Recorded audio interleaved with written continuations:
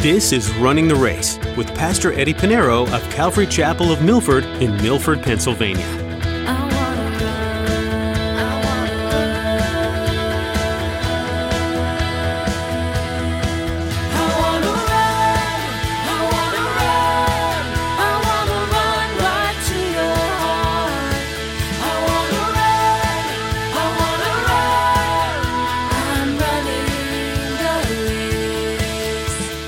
It is wrong to throw away food, good food. And let me tell you, most of the time, I gained my weight because I had to eat all the leftovers. I didn't want to throw it away. When I was a kid, my parents said, you better eat everything on that plate. There, poor kids in Africa don't have food. You know, you ever heard that before? And so this is talking about a food supply, okay? That they had so much food, and what happened? Instead of giving it to those that are in need, they threw it away. They let it rot. And they're going to be judged for that, because if they have, they should give. What do you do when you have leftover food? Do you get a box and take it home, only to throw it out a few days later, or do you just leave it to be thrown away? As Pastor Eddie will explain, it would be better to give your leftover food to someone in need. Unfortunately, the tendency is to keep the excess and let it go bad. Anytime you have extra, you should consider giving it away, because if you have and don't give, you will be judged for that. Well, let's join Pastor Eddie in the book of James chapter 5 as he begins his message, warning to the rich and a call for patience.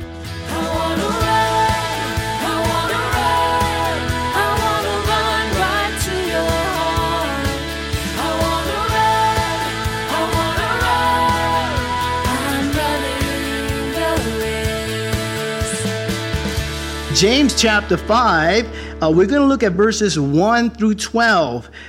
James now, after addressing the merchants who focus on their plans for tomorrow, now he's going to give a warning to the rich, and he's going to call the believers for patience. So he's going to give a warning to the rich and encourage the oppressed. And so let us read the passage before us, and then we look at it individually and study it verse by verse. Okay, let's look at verse 1. James chapter 5, verse 1, we'll read through verse 12.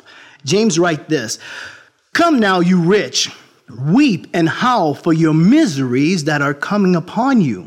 Your riches are corrupt, and your garments are moth-eaten. Your gold and your silver are corroded, and their corrosion will be a witness against you and will eat your flesh like fire. You have heaped up treasure in the last days. Indeed, the wages of the laborers who mowed your fields, which you kept back by fraud, cry out. And the cries of the reaper have reached the ears of the Lord of Sabaoth.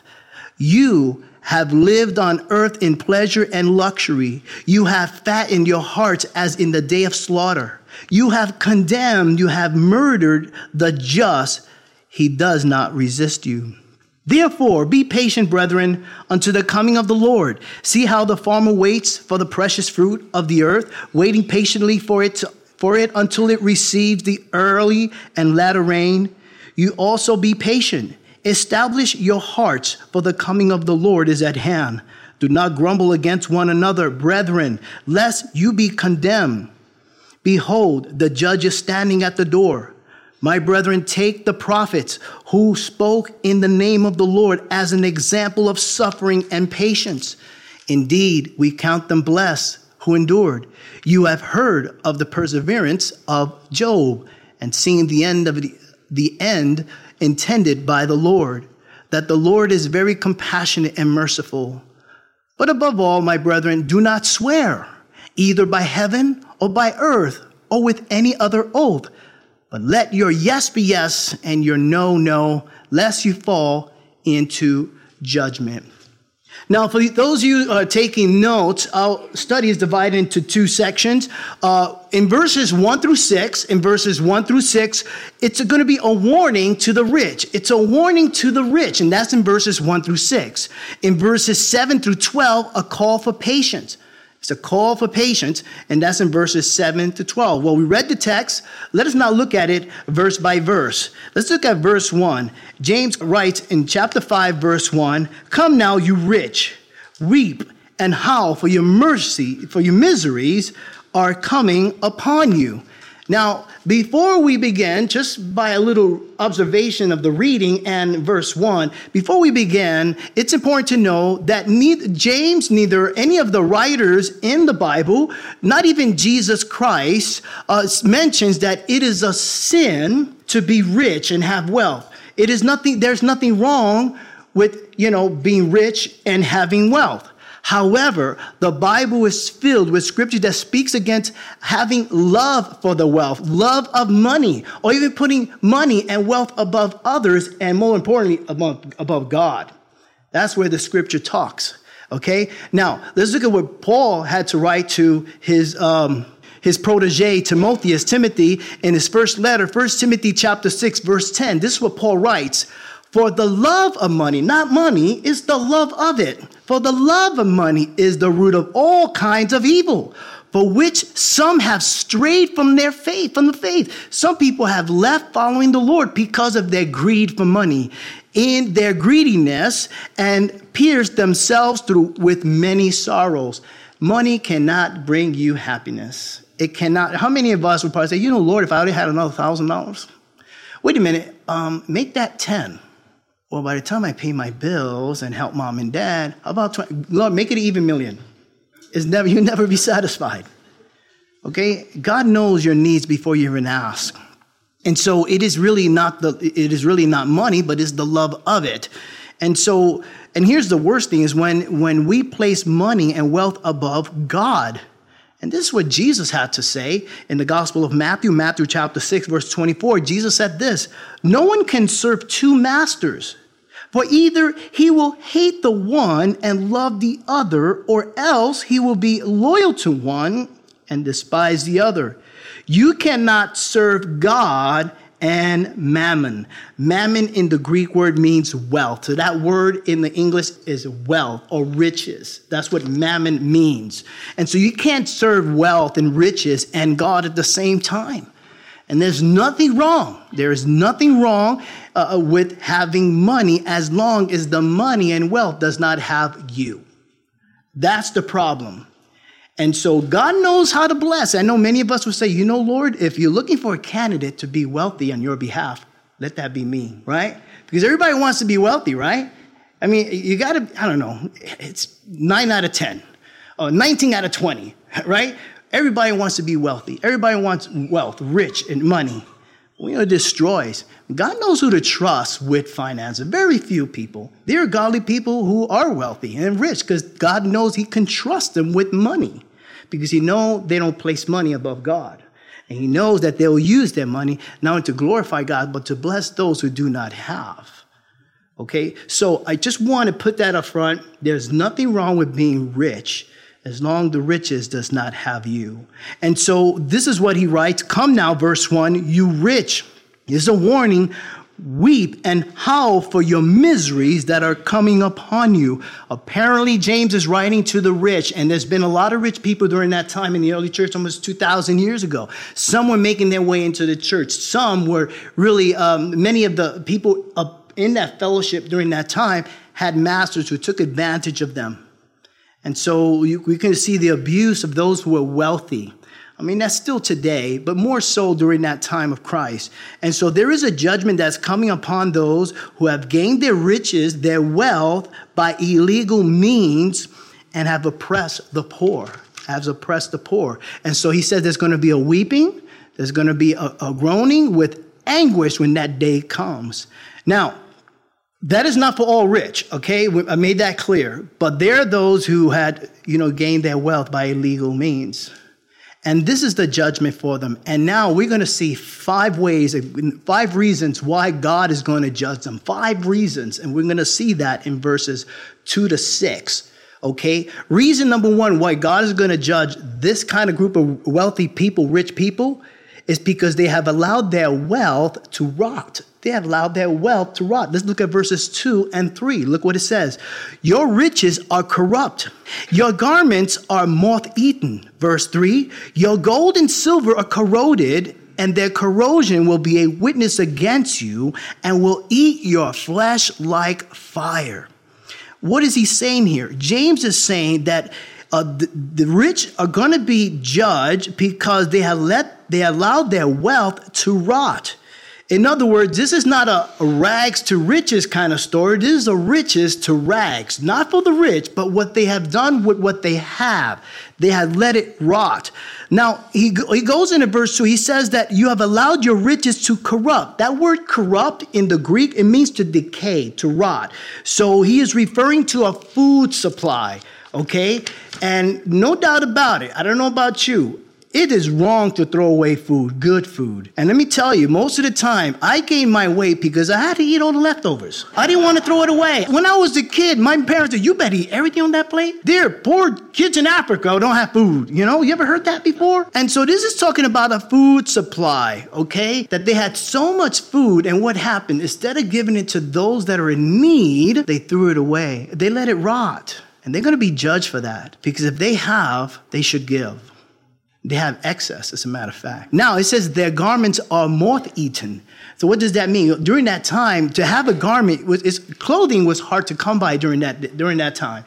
During the time of Christ, during the time of when the Bible, where James was written, you know, they were lucky if they had one garment. It wasn't like you can go to a Walmart, you know, take your camel and go to a Walmart and get a couple of shirts. There was no machines that made clothing. It was made by hand, and it was very costly, and they did their best to keep their clothing in good conditions. It has to last. However, the rich, they had many garments, many fancy garments, and so much so that they allowed many of them to stay in their closet where now is moth-eaten, when they can actually would have given their clothing to those who don't have. You see the pattern here? And then the gold and silver were corroded. Now, silver and gold do not rust or get corroded, but gold does darken and silver does tarnish. And so we see all these things, James says, that the rich have done. And they're going to witness their life because of what they've done. They abandoned and they have let their wealth carelessly just vanish away when it should have been given. There will be a witness, and that of what they have let go corrupt, and that their flesh will be burned up like fire.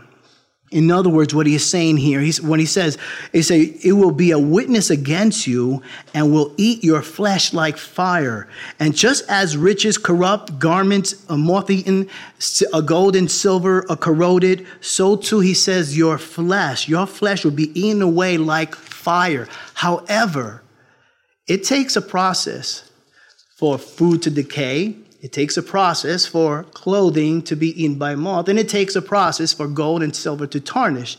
However, the process of their flesh being destroyed and judged by God is not going to take that long. It's going to be swift as a consuming fire. That's the judgment for them. Okay? And let me tell you, remember when we started studying the book of James? I tell you, James holds no punches. He's old school. He's from the boogie down Bronx like me. He's going to tell you like it is. He's not going to hold back. And he's letting you know there's going to be judgment against you. And the second reason why God's going to judge the rich is that they have stored their treasure. They have stored their treasure. Look at the end of verse 3. Look at the end of verse 3. It says, you have heaped up treasure in the last days. In other words, God forbids the hoarding of wealth. The hoarding of wealth, when wealth can be distributed. Okay? And they just hold it just to have it. Now that applies to all of us. How many of us have something of value? Oh, this is really valuable. I understand you want to save it for your children, next generation, whatever have you. But you know, some of us have a lot of stuff, material things. And we're hoarding, but not as much as the wealthy, because I don't think there's anybody here that wealthy, but we're talking about those who are filthy rich, those who are wealthy, and God forbids the hoarding of wealth. This is what Jesus had to say. Jesus said in Matthew chapter 6, verses 19 to 21, he says, do not lay up for yourselves treasures on earth, where moth and rust destroy, and where thieves break in and steal. But lay up for yourself treasures in heaven, where there's neither moth nor rust destroyed, or where thieves do not break in and steal. For where your treasure is, there your heart will be also. So we used to store up treasures in heaven, not here on earth. And our treasure is in heaven. Our treasure is Jesus Christ. Because way too often we put so much emphasis on stuff and material things. And, we too can hold all this stuff in and hoard it for ourselves. And God is going to want, God knows where you keep it. God knows the combination to your safe. God knows everything. But one day, all that's going to burn. Everything that your eyes can place on, anything that you can physically see will fade away. We fade. We could look at each other one day, we're all going to die, right? Survey says 10 out of 10 people, and so whatever you, even on this building will fade away. These trees will one day fall down.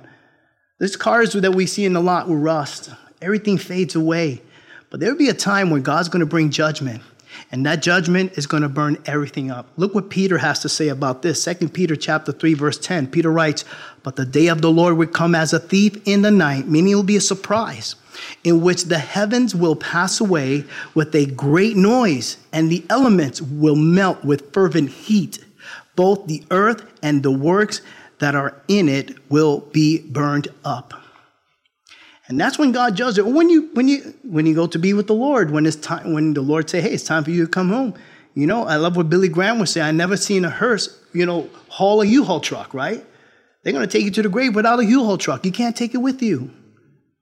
And so our treasure should be laid up in heaven. Lay your treasures in heaven, not here on earth. For our treasure is Jesus Christ in heaven.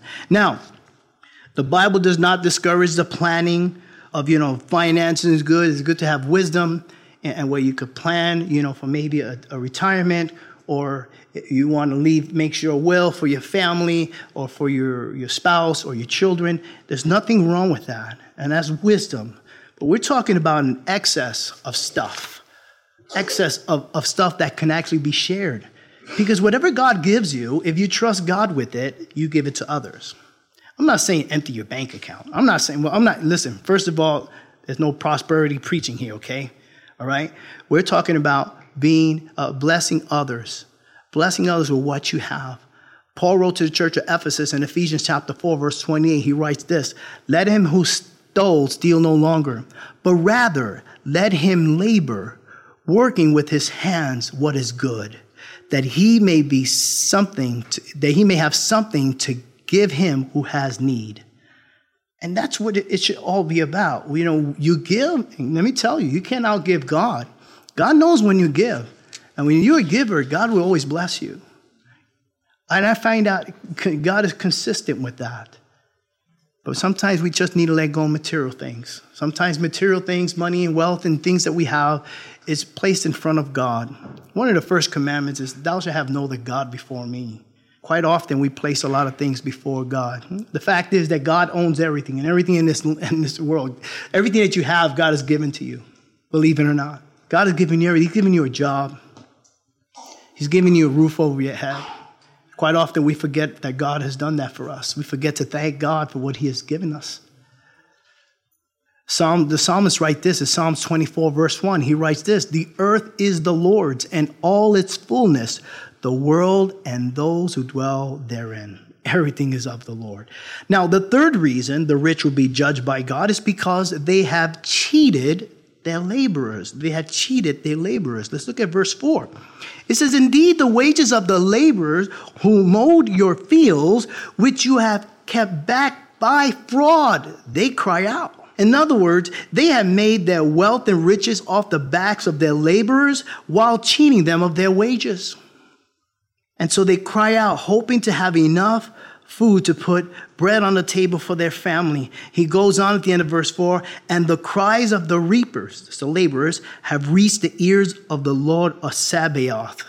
The Lord of Sabaoth. God hears. The Lord of Sabaoth. The Greek word for Sabaoth means host. He's the Lord of hosts, of the heavenly hosts. And it has reached the ears of God. God knows. God sees. They may fudge the numbers. They may cheat people, but God sees it all and God knows it all. And God hears the crying of the suffering laborers, and God is going to bring judgment. And so if the rich think that the poor has no one to protect them, they're wrong. They're going to reap what they sow. And only God knows. Now, the fourth reason the rich will be judged by God is because they live in luxury. They live in luxury. Look at verse 5. It says, You have lived on earth in pleasure and luxury. In other words, you lived in a high lifestyle on earth. And luxury, the word luxury means extra. It means excess. That's what that means. We're not talking about things that are necessarily fancy, or you may have something that someone else don't have. But we're talking about an excess.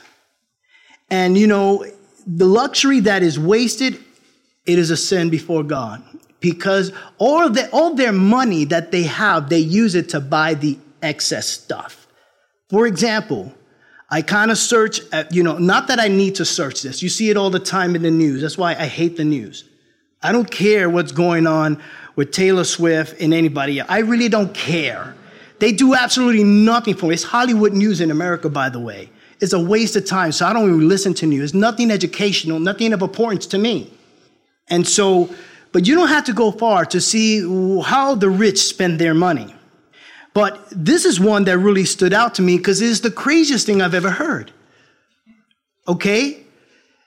Do you know that you can buy an 18-karat gold toilet seat cover? Yes, worth at $30,000.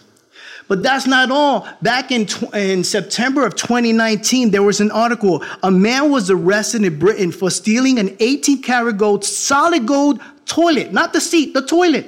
That's worth over $1 million. A toilet. Not the seat, not the lever, not the plumbing. The whole toilet. Worth over $1 million. And the man was arrested in Britain in 2019 in September. It was stolen from the British palace that was once the birthplace of Winston Churchill. And so this is where he was born. So some rich person bought it and said, you know what, let's get a toilet. Let's get a toilet. What do you want? Ceramic, wood? No, gold. Really? How much it cost? Over $1 million, no problem. You see how sick that is? Now, it's their prerogative. I have nothing against those who are wealthy and that made their money. Even if they became billionaires, I have nothing against them. Good for you. You created something. You developed something. You created jobs. You helped the economy. You deserve every penny. And even though some people say, well, that's too much. We need to get some money. Well, you go work for yourself. But that's the kind of country we live in, right? It's their prerogative. They could spend their money on whatever they want. That's their money. Good for you. But this here is bad. This because you know what? How much bread $1 million could buy for a country that can't afford it? That is the luxury, and that's the reason why they're going to be judged. So this idea of a golden toilet seat or a golden toilet seat cover, this is money that literally went down the toilet. I'm running the race. Have you asked God to help you? As I grew up, this was a common phrase used in conjunction with numerous situations, from lost items to important decisions to doing what was right in a difficult moment. It reminds me of the verse in James 1:5 that talks about asking God when you just don't know what to do. Also in verse 12, where James reminds Christians that the promise of heaven hinges not only on accepting the gift of salvation, but also standing firm in what you believe while resisting sin. Having faith in God is the stepping stone to real humility, love, patience, and growth. Are you feeling stagnant in your relationship with God? Do you need someone in your corner? If so, here's Jessica with an invitation just for you. Prayers for this ministry would be so appreciated. The opportunity for the lost to be reached over the radio is incredible. So please pray for our listening audience and that what's shared will alter people's lives forever. Another way you can support us is by prayerfully considering giving in a financial way. There's a lot of time and effort that goes into producing this program, and we're grateful for all who are willing to come alongside us to support the creation of each program. If you feel led to do this, you can find a Give tab at runningtheraceradio.com. What a great invitation for those in the New York, New Jersey, or Pennsylvania area. Just for you folks that aren't close, and any who are interested. Visit runningtheraceradio.com to not miss out on the many great ministry opportunities of Calvary Chapel of Milford. Our time has come to an end, but thank you so much for joining us today on this broadcast of Running the Race.